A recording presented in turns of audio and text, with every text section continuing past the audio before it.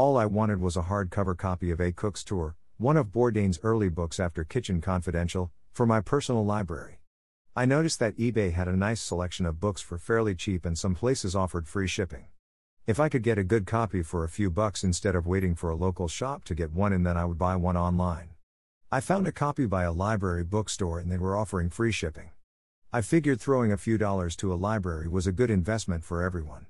I placed my $8 order and waited, and wondered if it would ever come.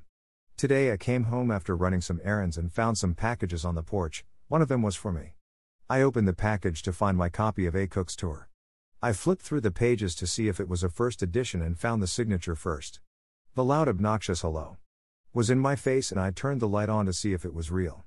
Flipping the page over, there was that indentation of a pen being pressed against the page.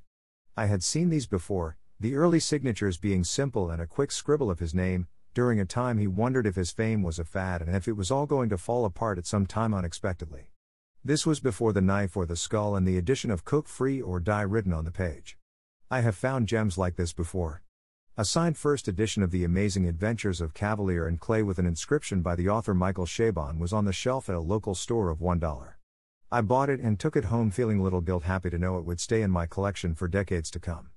This was the first book I read where I thought to myself, this is what writing is all about. My taste has changed over the years, but that one book has always stayed with me. Other have come my way over the years. John Updike is a common occurrence, Jim Harrison is on the list, and the local Bonnie Joe Campbell is a dime a dozen in town, but I don't pass them up. This by far is the best find I have come by after seeing dozens of Bourdain signed books online for hundreds of dollars and wondering if I would ever be able to own one. I couldn't help but wonder if his ghost swiped its hand and said, you know, he's always been a big fan, stuck through until the end, here you go young man. I had been looking over his estate auction wondering if I could buy part of his personal library, but this is so much better and in my price range. Somehow, someway, this book came my way and that need for a person bit of Bourdain's history being in my life is complete.